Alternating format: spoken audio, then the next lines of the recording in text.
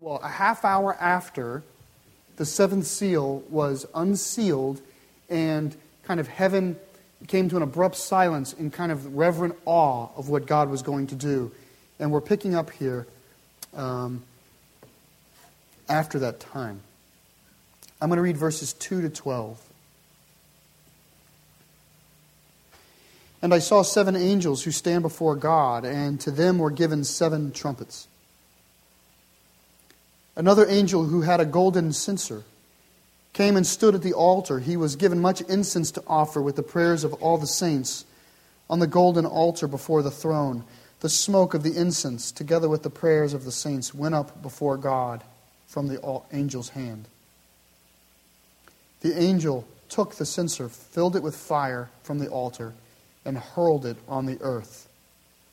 And there came peals of thunder, rumblings, flashes of lightning, and an earthquake. Then the 7 angels who had the 7 trumpets prepared to sound them.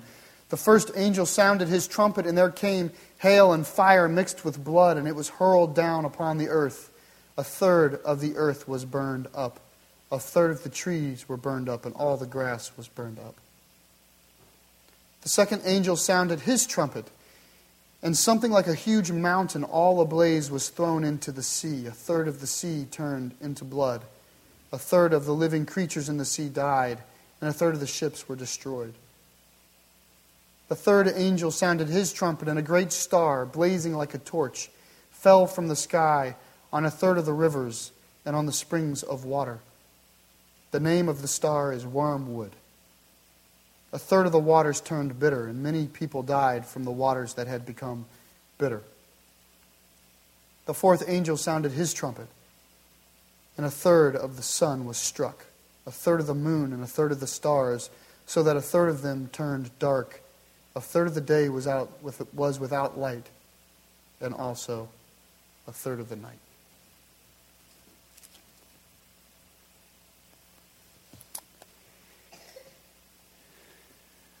Last week, when we were doing the seals, we just examined how the first 4 seals showed a certain general kind of affliction of general evil, man-to-man evil on the earth. But that's kind of the first birth pains of the end would be a time when the evil of man would visit itself upon one another. And we talked about that in some very real way. We are amidst that sort of a time. We're amidst a time where violence and conquest and famine and pestilence and these things, many of which are preventable, but because of our own sinfulness, are propagated from among the people of the earth. But we talked about how after the 4th seal, those 4 horsemen, there came a moment where there were the prayers of the saints who had been martyred and beheaded, and they cried out, "How long, sovereign Lord, holy and true, is this going to go on?" To which the Lord said, "A little longer, it's going to get worse, more have to die," and then kind of the sky fell, so to speak, in the 6th seal. Well, one of the reasons I think that the trumpets fit here is, first of all, what precipitates the trumpets? It's the prayers of the saints. And so you might think of the prayers of the saints in 8, 2, 3, 4 are, in a sense, the 5th seal.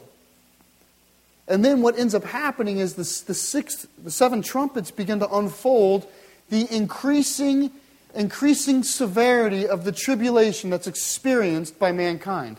So in the horsemen, do you remember the fraction of the people that were to lose their lives? Do you remember anybody? 1/4. That's what I said, 1/4. The idea was the opening introduction of the end with the 4 horsemen would account for, in some spiritual fractional sense, 1/4 of the populace. Well, now we're dealing with what? What fraction are we dealing with now? 1/3. There's a greater sense of severity that's going on, that things have, in one sense, cooked up. And as we continue through the trumpets, they're going to get significantly more intense. These first 4 are actually fairly light compared to the next 2 or 3. And so we see, it's caused by the prayers, it's of a greater degree of severity.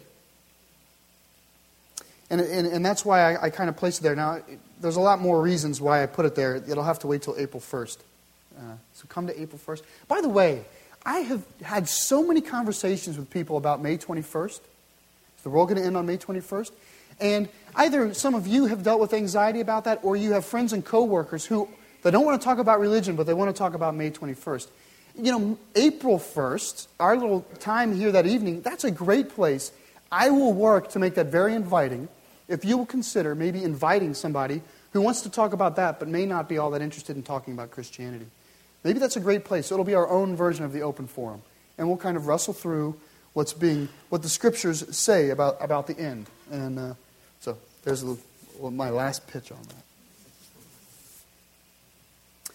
Okay, let's look a little bit at these what unfolds from the trumpets. First of all, these trumpets. Why trumpets? Well, I would say the first reason is trumpets in Scripture or in life initiate action. That's what you should, at least one of the significant things you should take away is God is actually doing these things. The trumpet in heaven is being blown and something's happening. When you're in an army and it's time to charge, somebody blows a trumpet and people charge. It initiates action. When it's time to retreat, they blow the same trumpet and people retreat. That's how it works. In the temple days, when it was time to call the people to repentance, they would blow a trumpet. When the people of Israel marched around Jericho 7 times, they did what? They took out the trumpets and they blew them loudly. These trumpets have an attitude or a meaning of initiating real action. So what we're seeing here is that what's unfolding from the prayers of the saints is that God's responding with action.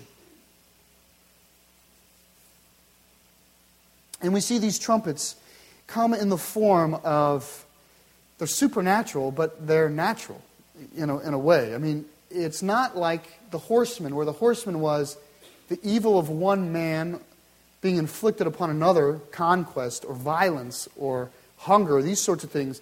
These things are actually falling from, in a spiritual, symbolic sense, they're falling from the sky. In fact, the image that's given to us in the 5th verse is this angel grabbing the censer with our prayers in it.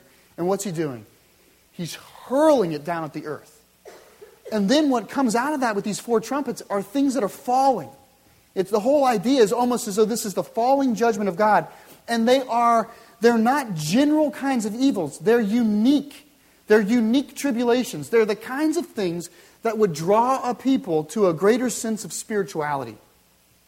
In other words, if you were in Japan 3.5 weeks ago and you bumped into a fender bender with somebody else, you might get it out of your car and yell at each other, and there'd be that general sort of evil, right? And nobody would ever look at that and say, well, there must be a God. That's just the evilness of man being inflicted upon one another. But when the tsunami hits, people look up. Because no man is responsible for that. And that's kind of what's happening here is it's ratcheting up, not just in the way that of the severity, but it's ratcheting up in the sense of the origin of the tribulation. It's coming from God. And it's falling down on the whole world. The whole world is experiencing this. And I believe the church is part of that. And then things change. Look with me in the 13th verse. Just verse 13. As I watched, I heard an eagle that was flying in midair call out in a loud voice, "Woe, woe, woe to the inhabitants of the earth because of the trumpet blasts about to be sounded by the other 3 angels." Woe. Woe in Scripture is really bad. That's really bad. When there's a woe proclaimed in Scripture, it's not talking about tribulation. The kind of what's behind the woe is damnation. It's wrath. It's not difficulty. It's God's judging wrath that's coming and it's going to be inflicted upon people. That's what woe means. Woe has to do with the ultimate wrath of God or judgment. And a good example is, since we've taught Habakkuk recently, if you think back to the book of Habakkuk, the prophet calls out to the Lord. He says, "Lord, why are our people so evil and you're not doing anything about it? You're supposed to be God's people and you're not doing anything about it. To which the Lord responds, well, I will do something about it. I will judge them with the Babylonians. To which Habakkuk says, how can you do that? You're going to judge us with people that are worse than us? They don't even acknowledge you. They're truly godless. They are your enemies. To which the Lord says, I will take care of them in my own way. And after that, guess what follows? It's a series of 5 woes against Babylon. In other words, kind of what's being expressed is, my people Israel are sinful, and I'm going to bring kind of earthly challenges and tribulations on them so that I might draw them back towards me, so that I might purify them. Things that are happening in time, but the Babylonians, they are going to be utterly destroyed. Woe to them who are my enemies, is the way the Lord speaks. And so the punishments are, it's a difference in kind, not just degree, but kind. One of these is kind of a punishment like discipline, or a punishment as a consequence for sinfulness. The other one has an eternal significance to it. I mean, the damnation is in it. Eternal is in it. This is the kind of ideas. There's one time when Jesus is eating with the Pharisees, and they begin to voice some of their self-righteous statements, and he goes on this rampage. And he starts to say, woe to you, who you tithe. You tithe out of your checkbook, like exactly 1/10 of everything. And he says, and you're blind to the injustice around you. He says, woe to you who walk around indicting the sinfulness of people, but not drawing them towards righteousness. He says, you let people trample on you like you're an unmarked grave, is the phrase he uses. As though they walk around and people stumble and they go, ha, you made another mistake. You're unclean and you're sinful. And he says, woe to you. And the result of that entire meal is that the Pharisees walk away and say, we have to take care of this guy. Because he's essentially proclaiming, you are not of God, with the woe. And so we should expect to see that these next trumpets have in them not just a greater degree of severity, but a different kind of expression.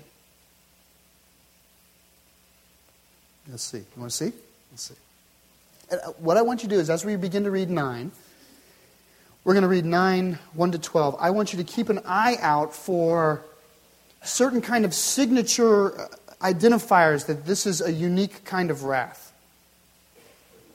Okay, let's read. The 5th angel sounded his trumpet, and I saw a star that had fallen from the sky to the earth. The star was given the key to the shaft of the abyss. When he opened the abyss, smoke rose from it like smoke from a gigantic furnace. The sun and the sky were darkened by the smoke from the abyss, and out of the smoke locusts came down upon the earth and were given power like that of scorpions of the earth. They were told not to harm the grass of the earth or any tree, plant or tree, but only those who did not have the seal of God on their foreheads. They were not given the power to kill them, but only to torture them for 5 months. And the agony they suffered was like that of the sting of a scorpion when it strikes a man. During those days, men will seek death, but will not find it. They will long to die, but death will elude them. I'm going to tell you what these locusts look like in a second. We're going to read. Remember, don't get lost in the details. I want you to feel what they look like. Okay? So keep your distance on this. The locusts looked like horses prepared for battle. On their heads they wore something like crowns of gold, and their faces resembled human faces. Their hair was like that of woman's hair, and their teeth were like lions' teeth. They had breastplates like the breastplates of iron, and the sounds of their wings was like the thundering of many horses and chariots rushing into battle.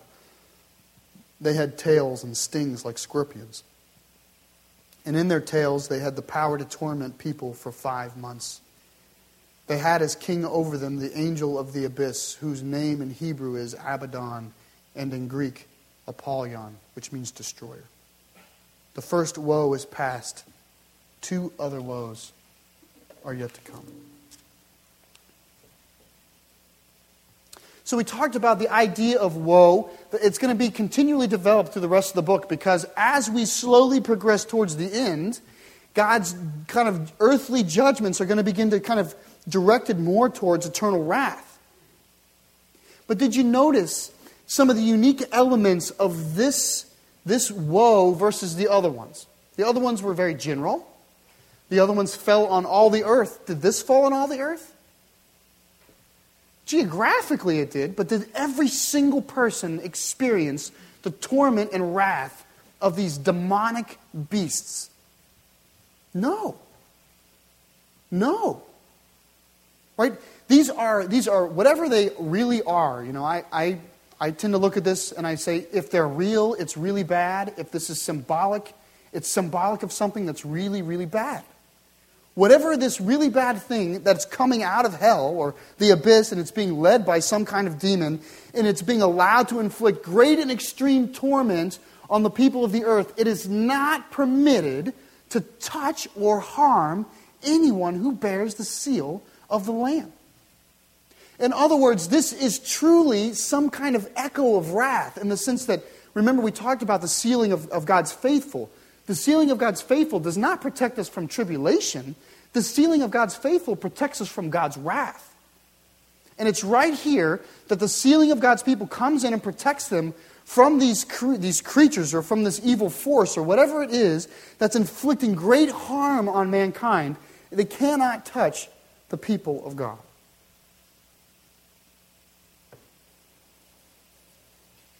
Why do you think God would do that? You know, there's a few things that are unique here.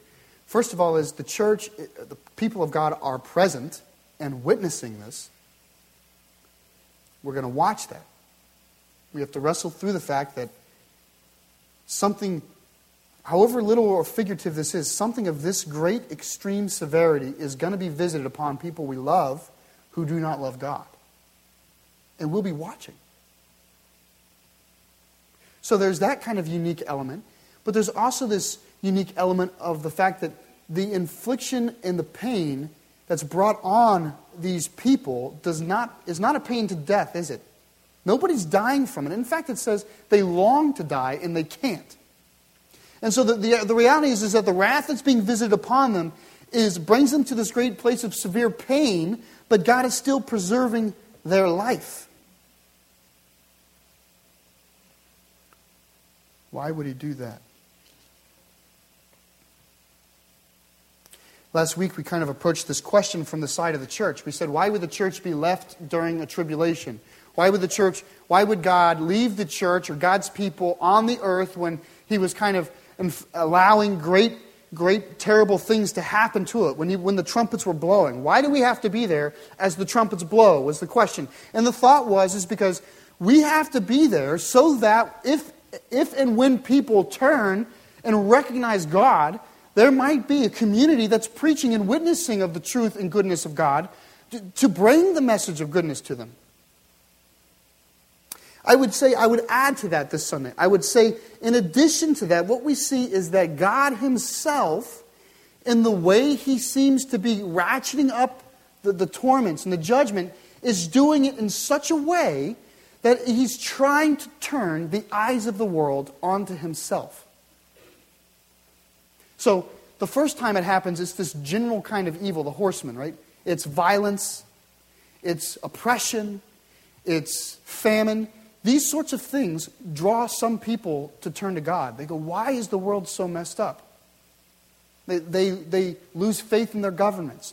They lose faith in the systems that are promised. They lose faith in the bureaucracy. They lose faith in their security. All of these things, and they begin to look places. That's kind of a first level of the way God draws people to Himself. That sin, in its own way, draws us. It's God's own way sometimes of wooing us back towards Him, is the brokenness in our own life causes us to turn. That's the first thing we saw. Then He made it more extreme. After these general evils was these evils that were coming from the heavens, or these supernaturally natural events, these things that would naturally cause us to look up and go, there must be a God, or why is this happening? These sorts of things. Now God's done something even more significant.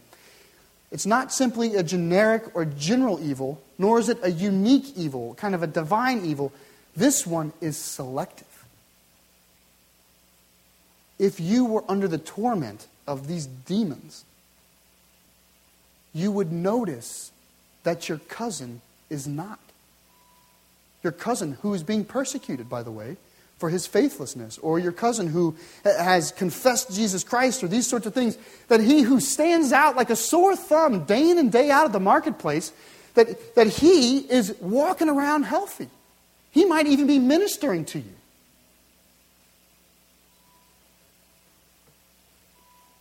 God uses these incremental woes, these incremental steps to draw us to Himself. His goal is repentance. He's using wrath for the purpose of repentance. Let me keep reading, and I'll show you some more. Let's read the rest of 9. Now, the implication in Scripture is that this next trumpet affects the godless again, and not those who are sealed. So from this point on, these woes are not falling on those who are sealed. Now, listen to this. The sixth angel sounded his trumpet, and I heard a voice from the horns of the golden altar that is before God. It's said to the sixth angel who had the trumpet, "Release the 4 angels who are bound at the great river Euphrates." And the 4 angels who had been kept ready for this very hour and day and month and year were released to kill 1/3 of mankind. The number of the mounted troops was 200 million. I heard their number. Now again, take the description apocalyptically. The horses and the riders I saw in my vision looked like this. Their breastplates were fiery red, dark blue, and yellow as sulfur. The heads of the horses resembled the heads of lions, and out of their mouths came fire, smoke, and sulfur. 1/3 of mankind was killed by the 3 plagues of fire, smoke, and sulfur that came out of their mouths. The power of the horses was in their mouths and in their tails, for their tails were like snakes, having heads with which they inflict injury. Now listen. The rest of mankind that were not killed by these plagues still did not repent of the work of their hands.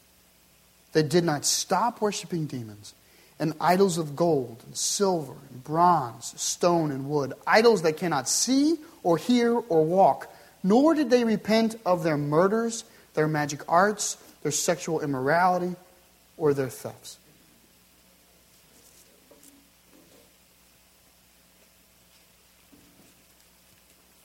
Don't you see what God's doing here? He's incrementally, even with the use of His wrath, trying to draw people. He's doing 2 things. He's doing 2 things. First of all, He's preaching the gospel in the most extreme light. He's preaching the good news by bringing the bad news in an incremental way. Many of us as parents sometimes have to do this, right? When the good news doesn't work, we have to try a different tactic, which is, well, how about I start with the bad news and draw my children towards righteousness that way? That's what the Lord's doing. Is in one sense, He's showing this. This is His most extreme example of evangelism. Is I will allow the evil of the demonic evil of the world to kind of reap a whirlwind on itself. I'll leave my people there, and hopefully people will turn, but still they will not repent. That's the idea, is that God's made an effort. He's making an effort to draw people to Him. The second thing that He's doing is He's eliminating any doubt in your mind and in my mind that there was something that God could have done to draw people to Himself.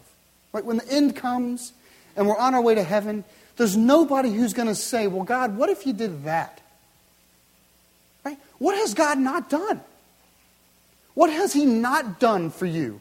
Or for your friend, or for all of mankind? By this point, is there anything that God has not done to display His power, His righteousness, His holiness, His grace, His mercy, and His wrath? It's all been shown. There's nothing. We won't be able to brainstorm, well, if God had only done this, well, then the whole world would have converted. God has given us His message in peace, and we have denied it. God has sent his prophets to his people, and they have killed their prophets. The testimony of his presence through our conscience and through the natural world. The Lord says, you know, through the things you see, they testify of my immutable qualities, and yet you have chosen not to recognize me. He's tried it there, and there's been denial. His very own Son, Jesus Christ, is sent to the earth, who spoke truth. He worked wonders among his people, and even then they denied him. He gave the church, and he put the Spirit in the church, and he gave the Holy Word to the church to preach the good news of Jesus Christ, and the world has denied him.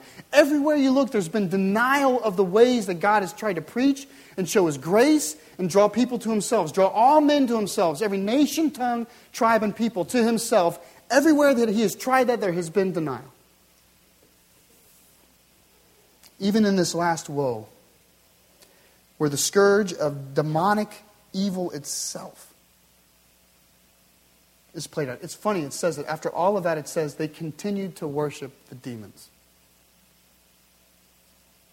You know, we partner in such demonic ways with things of this world that do not love us like we love them.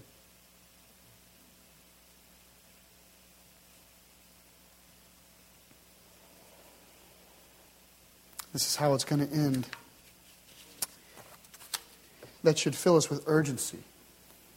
Not because it's right around the corner necessarily.